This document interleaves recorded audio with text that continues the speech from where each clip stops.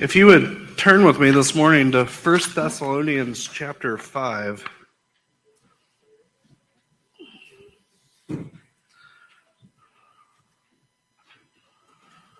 1 Thessalonians chapter 5.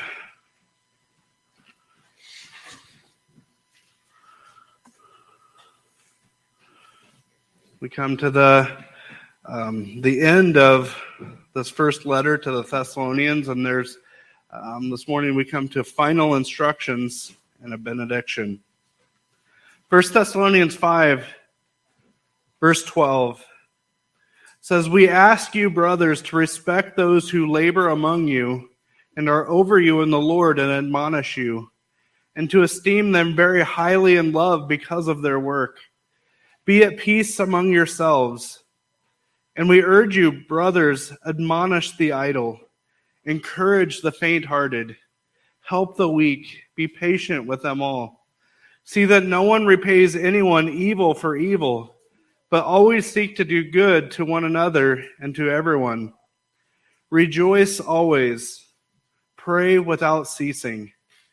Give thanks in all circumstances, for this is the will of God in Christ Jesus for you. Do not quench the spirit.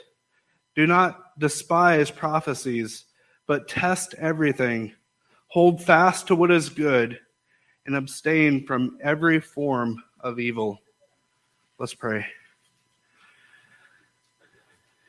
Heavenly Father, we come to you this morning,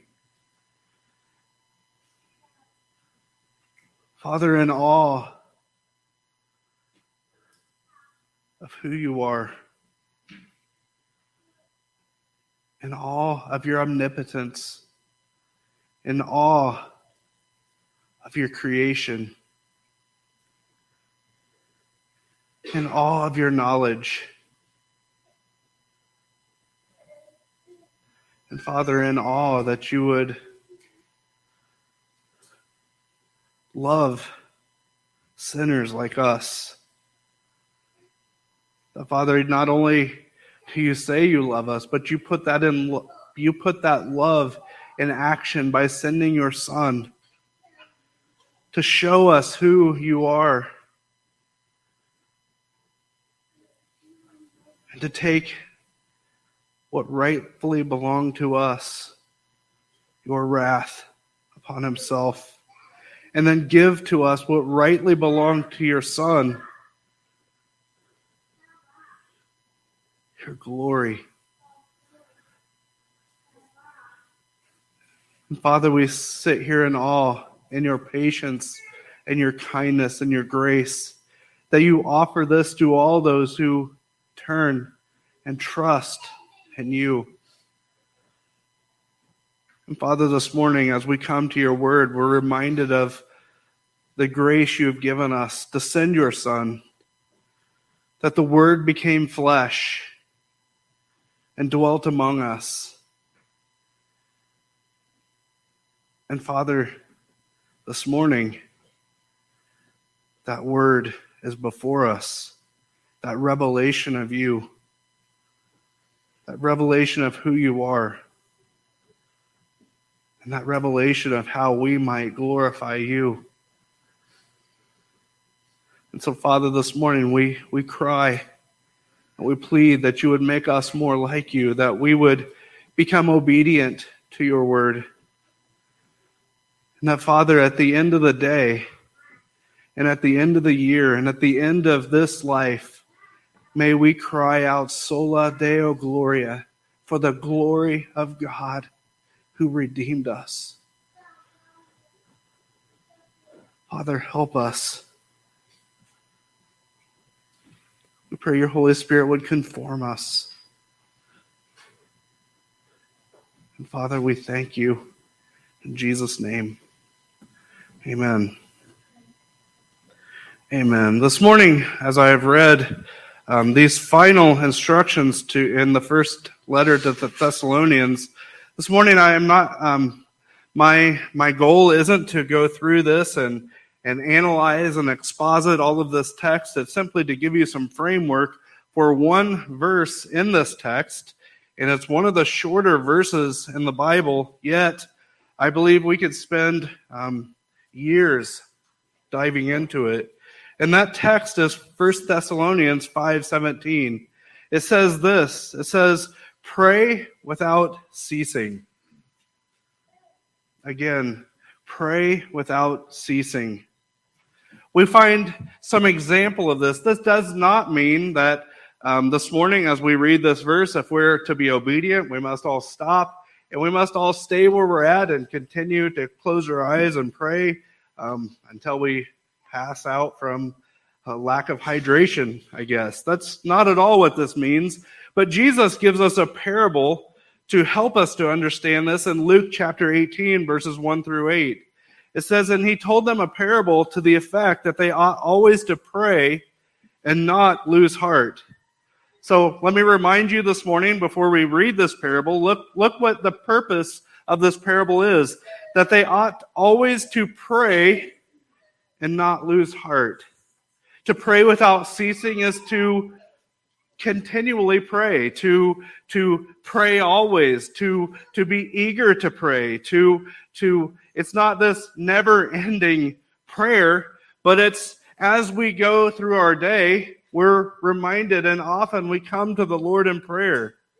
And when our flesh is tempted to lose heart, when something happens in the day to where we begin to lose heart about something or to be discouraged, our first reaction isn't to do the manly thing and take matters into our own hands as us men like to do very often.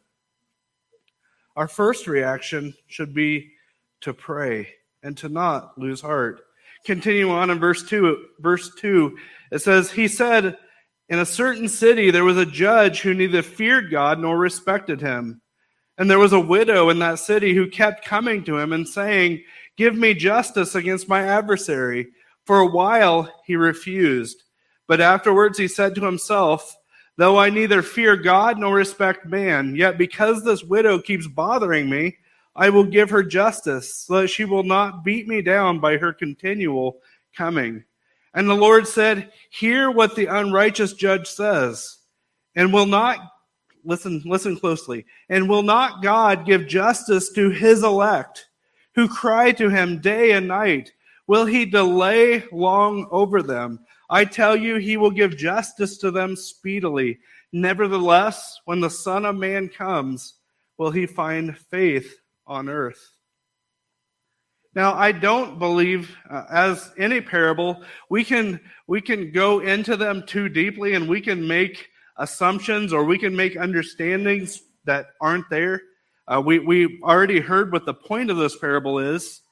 The point of this parable isn't that we can bug God into getting what we want. Right? That would actually be heretical. That would actually be very, very sad. If anything, I think it's James chapter 4. James chapter 4, somewhere around verse 7, I think, that it talks about how our prayers aren't answered because they're selfish prayers. They're prayers that appease the flesh. And so when we come to God, it's not that I can say, God, I've decided today that I need a brand new Ferrari, and I'm going to pray every minute of every hour until it shows up. That's foolishness. You can't get that teaching from this parable. You can pull it out of context and get it, but that's not what this is about. What is it about? It's that we should repeatedly bring our requests to God. That when we have a problem, when let's take for instance Brody's bike breaks down, and he goes to the Lord in prayer, and then he starts to go about fixing it, because we should do that as well. But if he goes about fixing it and continually has problems, and yet he never comes to the Lord again. See, it's the same as if one of our children, if their bicycle breaks, and they come to their dad, and the older they get, the more I start saying, okay, your bike is broke. This time I will be with you, and I will tell you how to fix it. And maybe the next time I'll give you some advice and you can fix it yourself. Now, if I give the advice and they try and it doesn't work out, I hope that they come back and ask again. But this morning I would ask you, is this our natural reaction? Can I tell you what our flesh's natural reaction is? Can I tell you what my flesh's natural reaction is? I have a problem. I'll continue this theme. My bicycle breaks down. What do? I fix it. And if I can't fix it, I go to the bike shop and I get the part I need. And I try to fix it, and yet there's still a problem. And I go to the bike shop and I get another thing, and there's still a problem. And I fight it, and I fight it, and I fight it. And all of a sudden I'm at my wit's end, and I say, God, help me with my bike. Please help me with my bike. What a sad pastor. I only come to God when I'm at my wit's end. I only come to God when I try my strength first. But I would have to believe that many of you are the very same. And in fact, I fell into this over and over and over again, that whenever there's a problem, I quickly go to my ability. And I will try my ability, and I will try, and I will try, and I will try. And at some point, God, in His kindness and in His mercy, He will allow me to get to a point where I realize that I can't do this. And why is that His kindness, and why is that His mercy? Because I need taught to go to Him.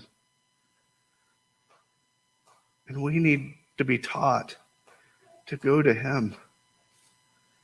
Not at our wit's end, but at the beginning. And over and over and over, coming back to Him, coming to Him again and again and again. Now imagine someone in your family, they do something that's deeply offensive to you. What is your reaction? Is it to say, well, I'm going to call them and I'm going to set things straight? Or is it, God, I need to come to you. And I need to thoroughly come to you in prayer until that time that I'm confident in your will. When we're offended, is our first reaction to fix it? Is our first reaction to retaliate? It shouldn't be. Our first reaction should be to go to our Father. Again, we're reminded of this in Philippians chapter 4, verse 6. Brother Greg read this in the call to worship. It says, do not be anxious about anything, but in everything, by prayer and supplication with thanksgiving, let your requests be known to God. In everything. Amen? Everything. I think I can't remember. I believe it was Martin Luther that said something that I remember the quote, and I try to play it in my head very often. He said, I don't know if it was him. One of the great reformers said, I have so much to do today that I must spend an extra hour in prayer. That's the correct viewpoint. Do you know what our flesh's viewpoint is? If you're like me, I have so much to do today. I'll pray at the end of the day because I really don't have time right now. That's a silly viewpoint, but our flesh is good at convincing us of it. In everything, but in everything, by prayer and supplication with thanksgiving, let your requests be known to God.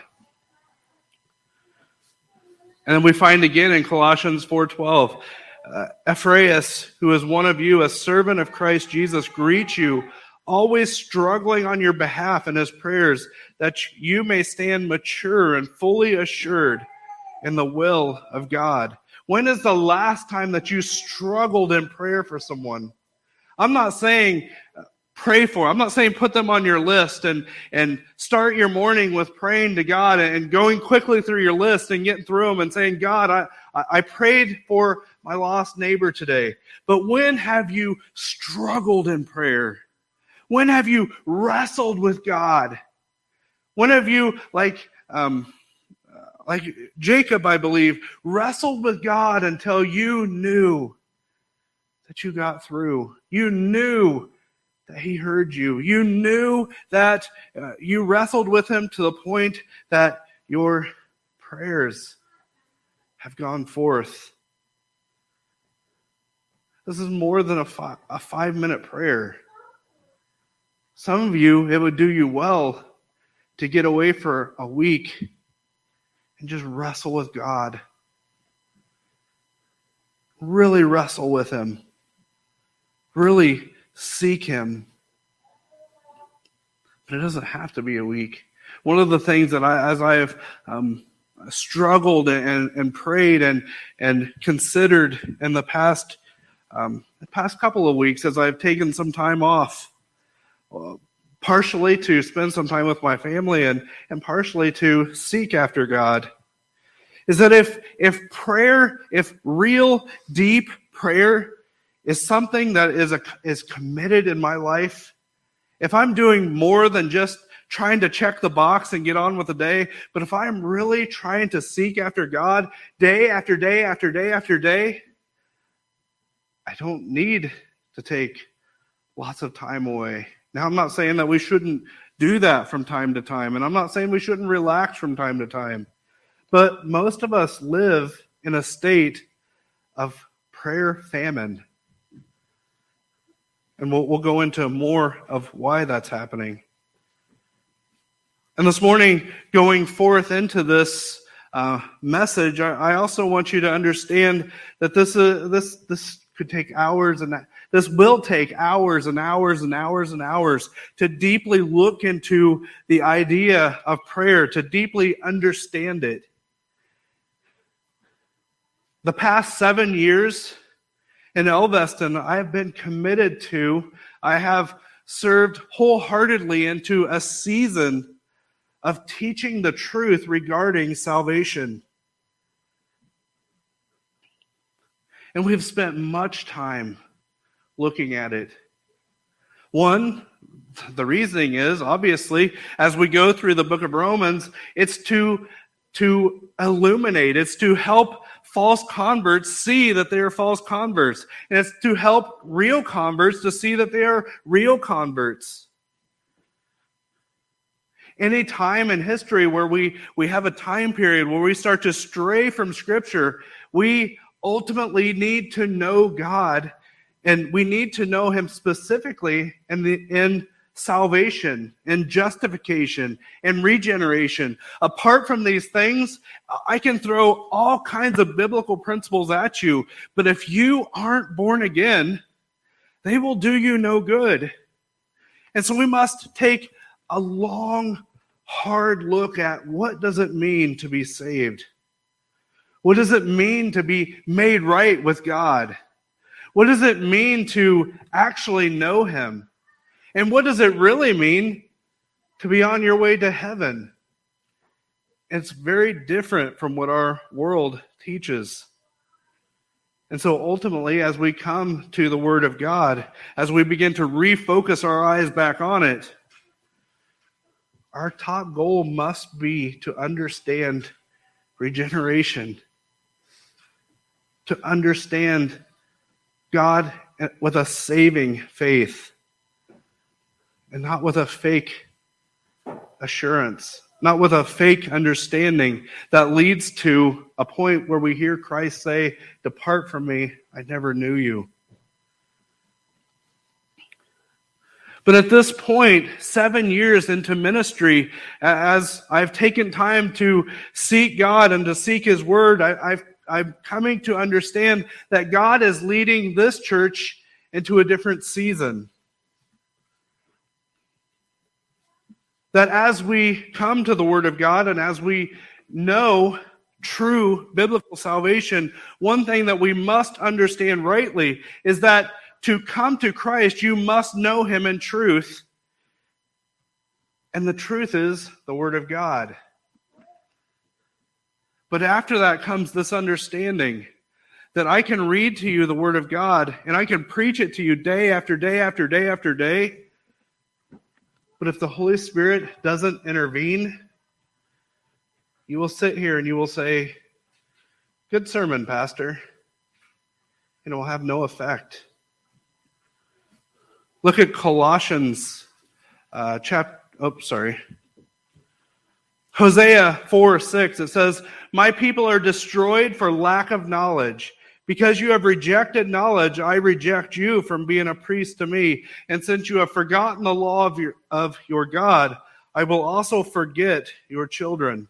Now, this is a warning in the Old Testament, but what it brings us to understand is you will be destroyed for your lack of knowledge. And so, as God has led me to come to the text, the first season or the first 7 years in Elveston, my desire or my ambition was to bring you knowledge of God. And this morning, we've spent years going through the book of Romans. Each of you, if you've been here, you essentially have a college-level education in the book of Romans. And if you don't, it's very evident that it's not the knowledge you need. It's the Holy Spirit intervening is what you need. Paul Washer said, "There's a scary thing to me about this Reformed, Puritan, biblical, sovereign grace resurgence. Oh, how I love the doctrine. We rejoice in the Puritan doctrine, but do we love the Puritan piety?" See, here's the danger in Reformed doctrine. And I agree with Paul Washer. I love the Reformed doctrine and the Puritan doctrine. And the reason I love it is because I believe it's what Scripture teaches. And it's very evident that it is what Scripture teaches. But here is the danger, is that we can become so knowledgeable. We can know so much that it can actually become idolatrous. When knowledge of the truth is more important than Christ. And you say, well, that doesn't make any sense. But yet it does. Bible colleges are filled with men who have great knowledge who don't know Christ. Pulpits in America are filled with men who know much of Scripture.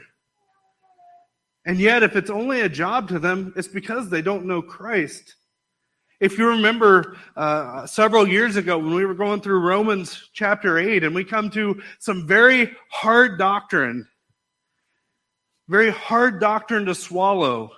And I put a graph on the screen to try to illuminate something to you.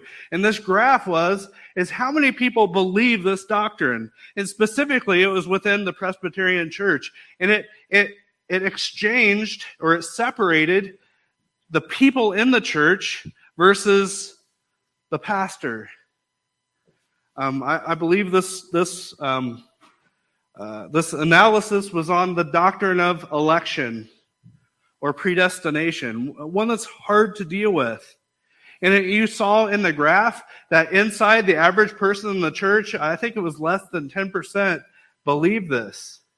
But do you know what it showed about the pastors? Almost 90% of them did. This doctrine is vital to your life. It's vital in understanding and knowing God.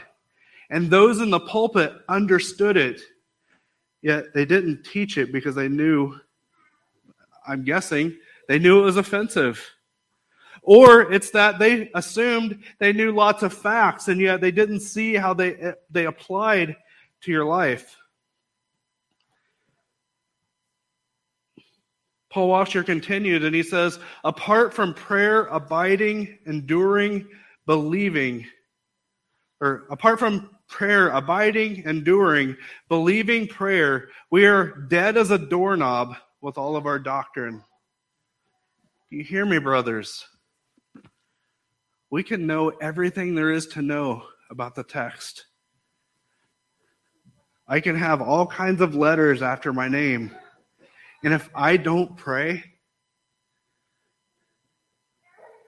this is idolatrous. I don't know Christ. And hear me rightly. I know this problem. The reason I know it is because it resides within me. Listen, even in do you know what? Paul Washer said this. He said, do you know what my flesh hates more than anything? It hates to pray. It hates it more than Bible study. Why does it hate it more than Bible study? Because I could study this really well, and I could go preach on Sunday morning, and I could impress people with my Bible knowledge. So, in a sense, there is at least some part of Bible study that my flesh can cling on to and say, yes, pride. I get some pride out of this. I'll get to know more than the other person. I'll show them during Sunday school. They'll think I'm the smartest guy ever. My flesh is just like Paul Washer's. I do like to study. Some days I don't, but most of the time I do. Sometimes it's for great reasons, sometimes it's not. But do you know what my flesh never gets stroked over? If I do it rightly, it never gets stroked over prayer. Because if I do it rightly, nobody knows I'm doing it. And it doesn't gain me knowledge. It doesn't, and according to my flesh, it essentially gains me nothing if I understand it rightly. But it does. Now,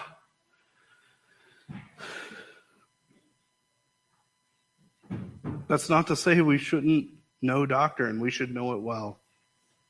It doesn't let us off the hook. It doesn't say, well, I don't need to study the Bible. I just need to pray. That's not true. We need them both. So before we go into it too much, let me, as we've touched on some of these topics, let me answer some hard questions for you regarding prayer. Because I kind of went there and didn't mean to so much, but you and I believe what the Bible says, even in Philippians chapter 4. Did you notice that? Or was it in Philippians chapter 4? No, it was at the end of that parable. That for God's elect, he will answer, right? So we come to that word elect again. So let me answer a question that's hard, and I'm sorry for repeating. If God is sovereign, is God sovereign? What do you think, Sam? Yes, God is sovereign. That's a big word that just means he's in control of everything. His will, his plans will not be thwarted. They will not be deviated from. God doesn't have a plan B. That his plans are going forth as he intended, and they will not get derailed. And so if that's the case, why pray? It's the same hyper-Calvinism thing we come to with evangelism. If God has chosen those whom he will save, why do we need to go tell people about Christ? Because he's going to save who he's chosen, right? You remember back that far? We wrestled with those things. So why pray? And here's the answer. Here's why we pray. One, I could say, and this is what I say about evangelism too, the simple answer, because you were told to. We're obedient. We do it. But let me give you a more thought-through answer. God's will he will accomplish the end, right? God's going to accomplish his will. At the end of it, when we think of salvation, at the end of it, everyone whom God has chosen to save will be saved. Amen? So typically that's where our mind stops, and we say, well, that's hard to deal with. That's hard to reconcile. That's hard for us to say, God, you're in complete control in that area. And yet those whom seem to struggle with it the most, and those whom would even deny this in some sense or another, they would pray for their friends to be saved. They would say, well, God isn't in control of everything, yet, and God doesn't control people like puppets, but God, could you control my neighbor and save them? It's completely contradictory. If you don't believe God's sovereign, that's offensive to you, I have no idea why you would pray. You're asking God to do what you accuse him of being wrong. And that's not where I'm at today. So when our mind stops at God accomplishes his end, right? That's where I'm going with that. If God has chosen those whom will be saved, at the end, all of those will be saved. If our mind stops there, it's very hard to reconcile. It's very hard to deal with.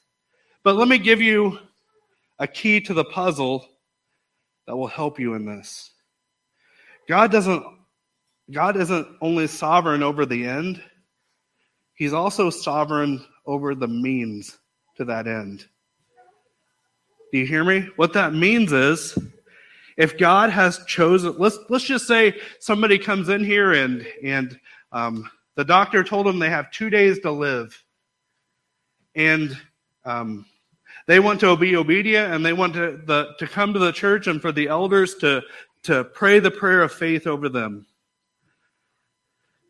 As we look at God's will, the means to God doing this, if he so chooses, the means to God healing them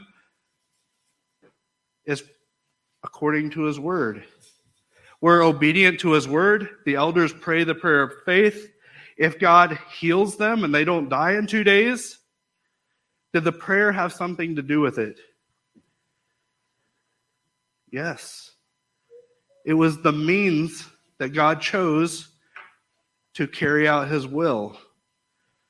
Does that make sense? So not only is God sovereign over the end, he's sovereign over the means. And if you and I choose not to pray, it could be strong evidence that God has already said no. It's the same with discipling your children. If you will not disciple your children, it's strong evidence that God may have chosen for them to not be elect.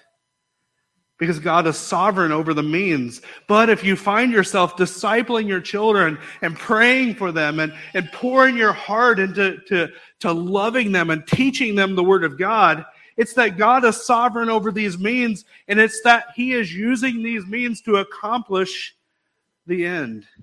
Now, I know this is hard, but coming back to prayer, because God's will not be thwarted, does that excuse us from praying? Absolutely not. Does prayer change God's will? No. Do you hear me? Now this seems like it deflates your balloon. Does prayer change God's will? No. He has one will. It doesn't get thwarted. It doesn't get derailed. But if you find yourself praying, it's evidence that this is the means to which God will accomplish his will. So should we take a break from prayer because God is sovereign? If anything, we should pray more. It should encourage us to pray more and wholeheartedly.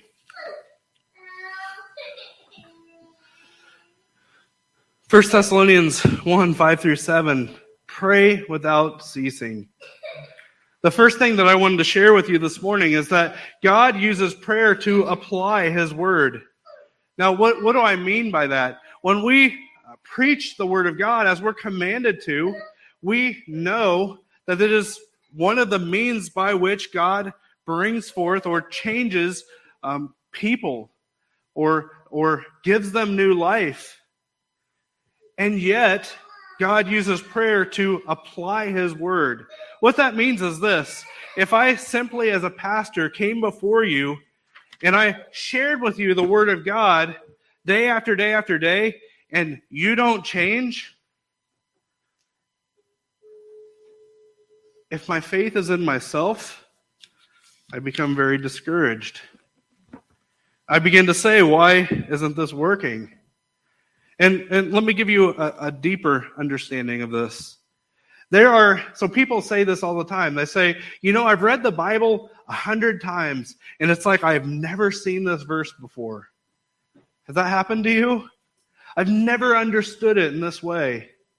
In fact, I can't remember who it was. They used the illustration of an older lady that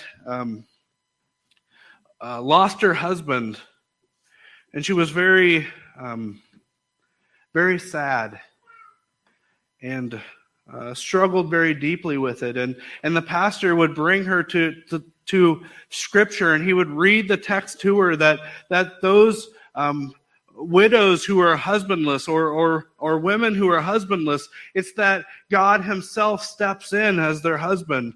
And it was of no comfort.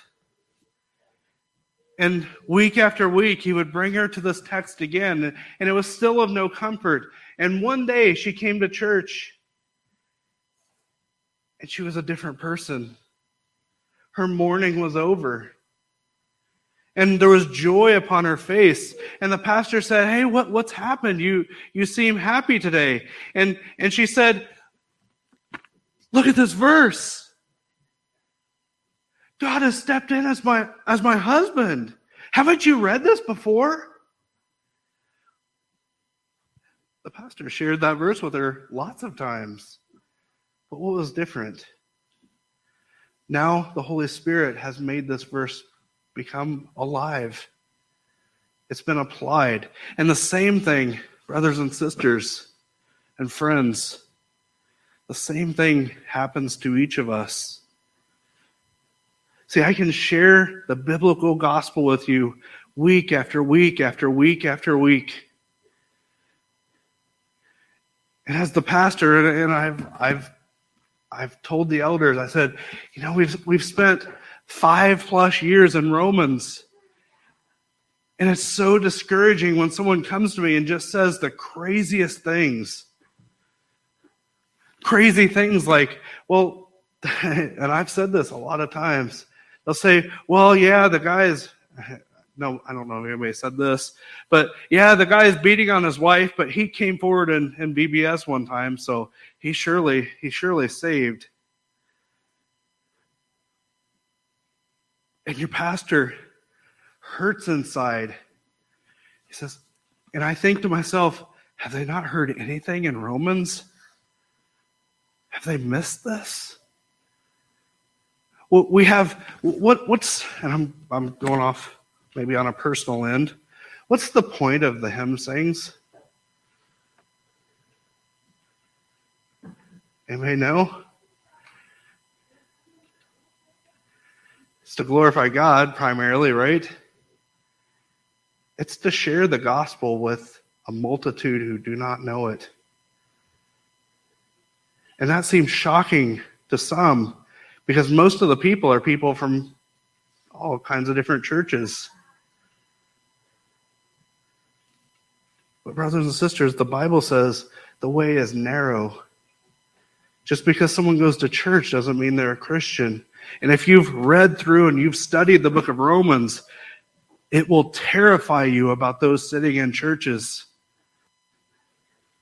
Because it will become real to you that it says, many will come to him and say, Lord, Lord. And he will say, depart from me, I never knew you. As we go through the book of 1 John, we begin to see that not only do Christians claim Christianity, but it affects their life. It affects their life in such a way that they can't continue on sinning. Now, understand that rightly. They can't continue on in the practice of sin. They are born again. They are different people. They are people born of the kingdom of God. And brothers and sisters, if you still think that because someone goes to church, that means everything's good, even when there isn't this change, the only thing I can do for you at this point is pray that God would apply his word to your heart, that you would understand it rightly. And in fact, that is where I believe God is leading us as a church. That we spent 7 years learning deeply the Word of God in regards to salvation, in regards to regeneration, in regards to justification. Now, church, we must pray. What did Christ say? That his house will be a house of prayer. And brothers and sisters, hear me rightly. This is probably the hardest obstacle you personally and the church as a whole can overcome. Why? Because it's where the rubber meets the road. It's more than talk. It's when we look at ourselves in light of eternity, and remember, how many times have we talked about this, that we have to stop seeing with temporal eyes, and we have to stop living our lives with temporal blinders on, but we must live them in light of eternity. And if we are living our lives in light of eternity, we will understand that there is more going on than what we can see. And if there's more going on than what we can see, our only hope is Christ. Our only hope is God. He's our only hope. He is the only hope that I have that will change hearts. He's the only hope that I have that he will change my heart, that he will change me to desire to pray more. And I hear of all these men, and I was so blessed a couple of weeks ago to hear a message by Brother Washer, and he started with this. He said, there are no great men of God. We read of the Puritans, we read of Charles Spurgeon, whom I deeply love and respect. We hear of all these men.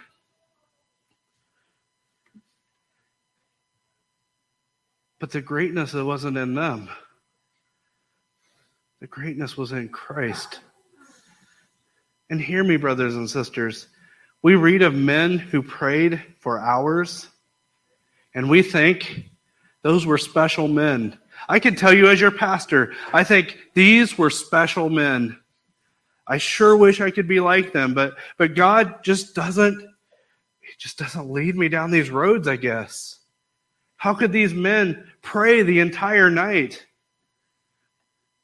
How could this happen? Except for God intervening, I guess. But listen to what Brother Washer said. He said, prayer is work. Brothers and sisters, if you are going to be good at it, it's not because God has given you the special ability. It's because you learn to work. It's hard work. It's committed work. And yet it's amazing work. Amen? God uses prayer to apply his word.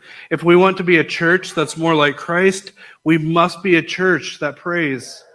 If we want to be a church that is sanctified and our people are hearing the word and also being changed by the Holy Spirit, we must be a church that prays.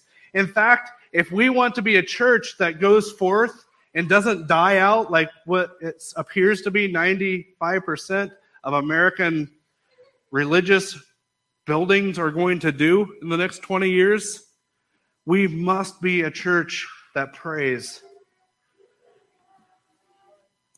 So let me illustrate with you in Scripture, and I know we're getting low on time, and I have lots of pages left, and so we're going to divide this up a little bit. Look at Peter. Matthew 26, 30 through 35. And when they had sung a hymn, they sent out to the Mount of Olives. I'm sorry. Then Jesus said to them, "You will all fall away because of me this night. For it is written, I will strike the shepherd, and the sheep of the flock will be scattered. But after I am raised up, I will go before you to Galilee." Peter answered him, "Though they all fall away because of you, I will never fall away." Jesus said to him, "Truly, I tell you, this very night, before the rooster crows, you will deny me 3 times. Peter said to him, "Even if I must die with you, I will not deny you." And all the disciples said the same. Now fast forward a little bit in Matthew 26 to verse 69. It says, "Now Peter was sitting outside in the courtyard, and a servant girl came up to him and said, 'You also were with Jesus the Galilean.' But he denied it before them all, saying, 'I do not know what you mean.' And when he went out to the entrance, another servant girl saw him, and she said to the bystanders, 'This man was with Jesus of Nazareth.' And again, he denied it with an oath, 'I do not know the man.' After a little while, the bystanders came up and said to Peter, 'Certainly you are one of them, for your accent betrays you.' Then he began to invoke a curse on himself and to swear, 'I do not know the man.' And immediately the rooster crowed. And Peter remembered the saying of Jesus, 'Before the rooster crows, you will deny me 3 times.' And he went out and wept bitterly." Now, this is Peter, who walked with Christ for almost 3 years. If there was anyone who knew the Word of God, it was Peter. He knew details of Christ that you and I can only wish to know. He knew more than the words that were written here. I would think it's safe to say Peter knows Christ better than most theologians. Are you hearing me? But look at the reaction of Peter. Now, so backing up, knowing all of the correct facts is a good thing. But if it's the only thing, it's nothing. If you only know about Christ and you don't know him, it's nothing. It would be better if you didn't, because it's going to be an extra weight of judgment in hell. Are you hearing me? Knowing Christ intently and in depth, these are good things. But if left to themselves, they are nothing. Now look at the application of prayer in Peter's life. Look at Acts chapter 1, verse 14. It says, "All these with one accord were devoting themselves to prayer, together with the women and Mary, the mother of Jesus, and his brothers." So we find just before Pentecost, the disciples are together devoting themselves to prayer. So they've got the knowledge. Now they're devoting themselves to prayer. In Acts chapter 2, we find what happens. It says, "When the day of Pentecost arrived, they were all together in one place, and suddenly there came from heaven a sound like a mighty rushing wind, and it filled the entire house where they were sitting, and divided tongues as a fire appeared to them, and rested on each one of them, and they were all filled with the Holy Spirit, and began to speak in other tongues as the Spirit gave them utterance." Now, taking a pause, brothers and sisters, if you have come to know Christ, if you are born again, you are filled with the Holy Spirit. Are you hearing me? This is what changed Peter.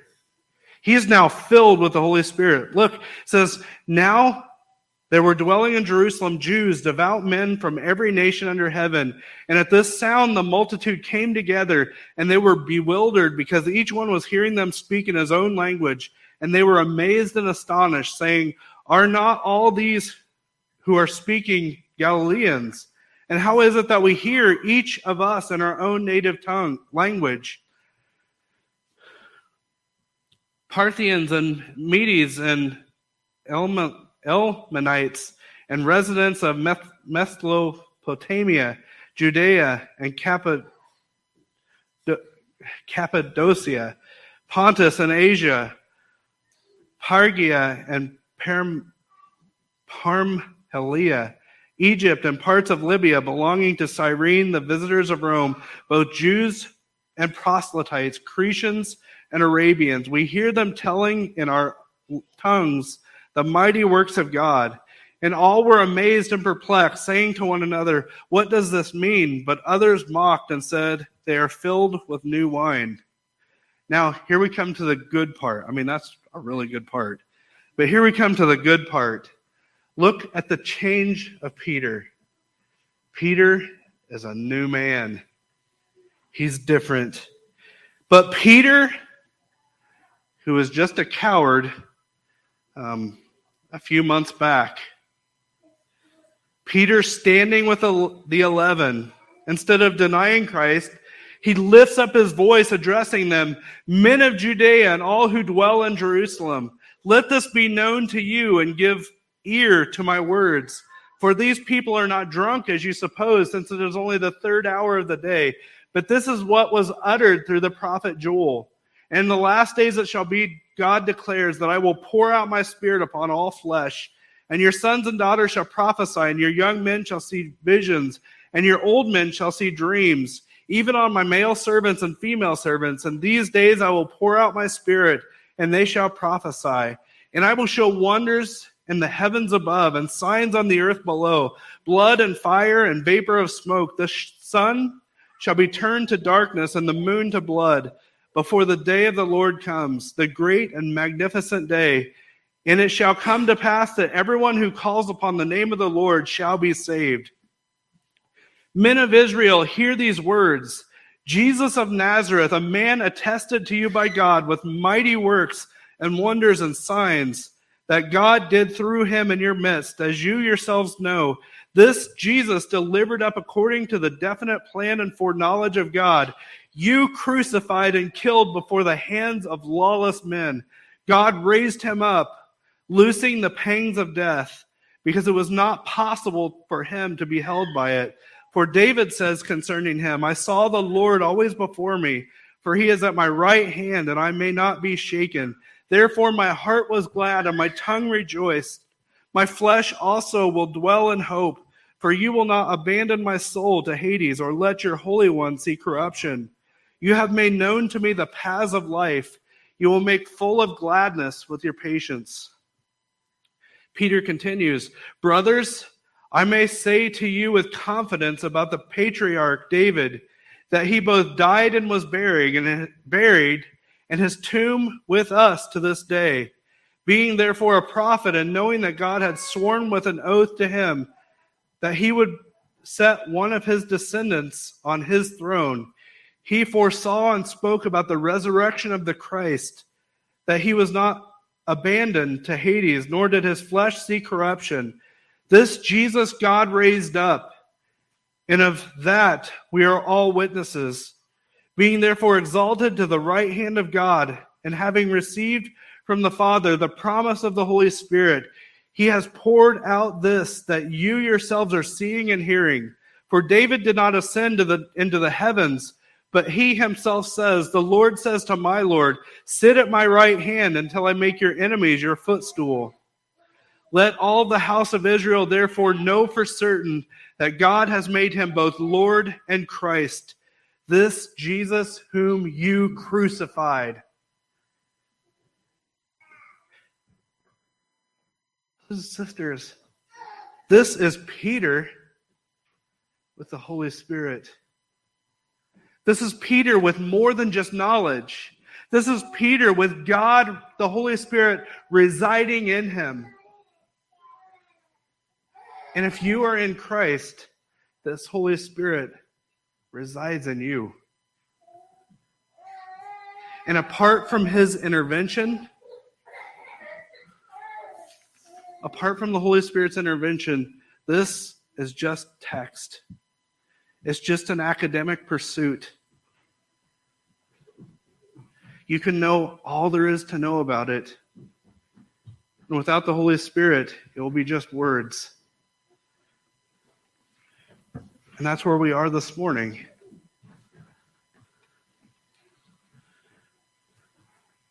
Brothers and sisters, if we don't understand this, and if we don't pray,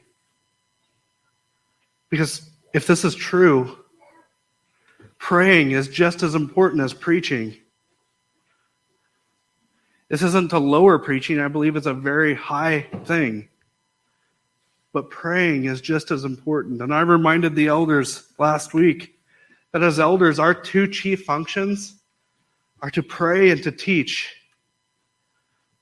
We do lots of other things. And lots of other things are things that we can do, and it's easy for us to do that.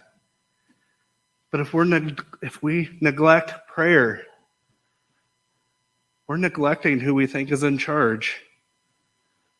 We're neglecting who we think does the changing. And my friends, brothers and sisters, is of that of which I am guilty before you. And I come to you asking for your forgiveness. We must pray. And I don't mean just in the morning for a while and at night for a while. Church, we must pray. We must.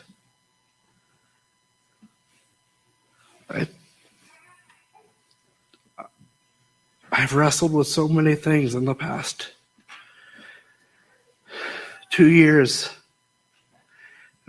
Sometimes I'm transparent with the elders, and sometimes I don't talk about it a lot, but I have foolishly told my wife multiple times I would do just about anything to undo falling on the ice. I'm so foolish. I almost finished, but I was helping my brother Eric last week. And I've known him for a long time, and God has used lots of people in the last few weeks to teach me things. And I was helping him with a job that he was doing, and he was telling the house owner of where they needed the internet extended. He said, I brought Doug with me because he's the master mechanic and he can figure all these things out. He said, 2 years ago he hit his head, and it's finally made him like us.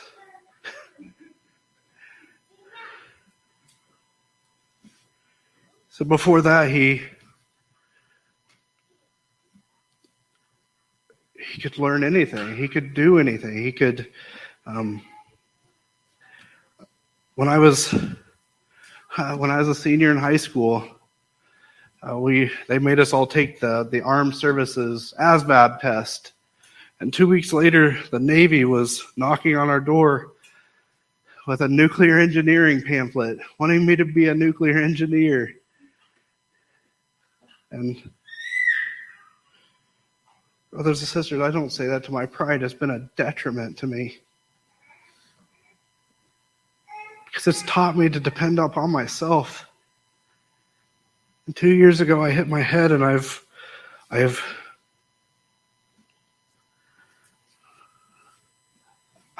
hardly injured. And yet the turmoil within me, because I know that things are different. I know that it's harder. I know that I have to study more. I know that I forget. And it's caused me to draw near to Christ. When I hit my head 2 years ago, it was God's grace. I needed it. Brothers and sisters, if you are truly in Christ, what's it going to take to get you to pray?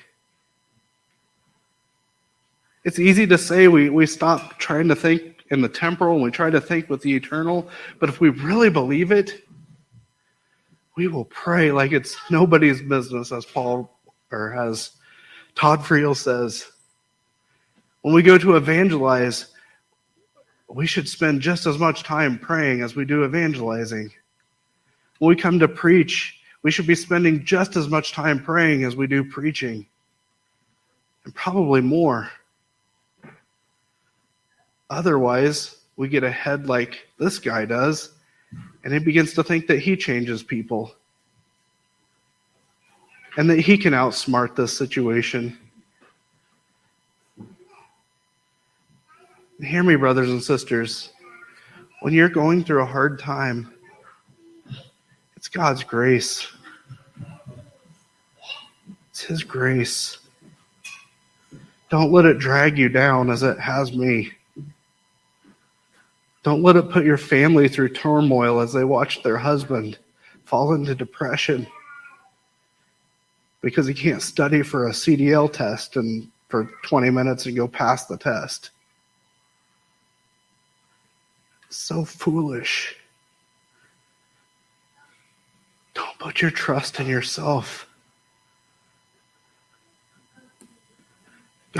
God will do what it takes to bring you to Him, to bring you to your knees. It is good. Brothers and sisters, trust Him. Trust Him. If you trust Him, you will pray. Let's pray.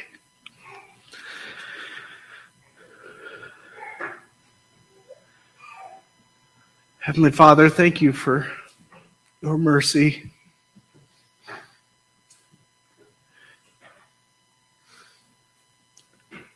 Father, as my brother read as we started, that if we take all things to you, if we learn to rest in you, if we learn to depend upon you, you will give us a peace that passes all understanding.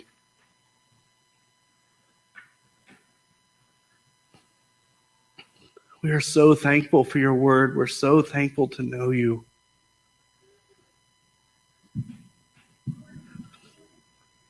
We're so thankful to know about you. But Father, you have called all those whom you made new to not just know about you, but to know you, to walk with you, to talk with you. Father, I can't remember how the verse goes exactly, but your word says that we prepare the chariots and it's you who wins the battle. Father, I pray that we would apply that to our ministries, to our families, to our evangelism, to our hardships.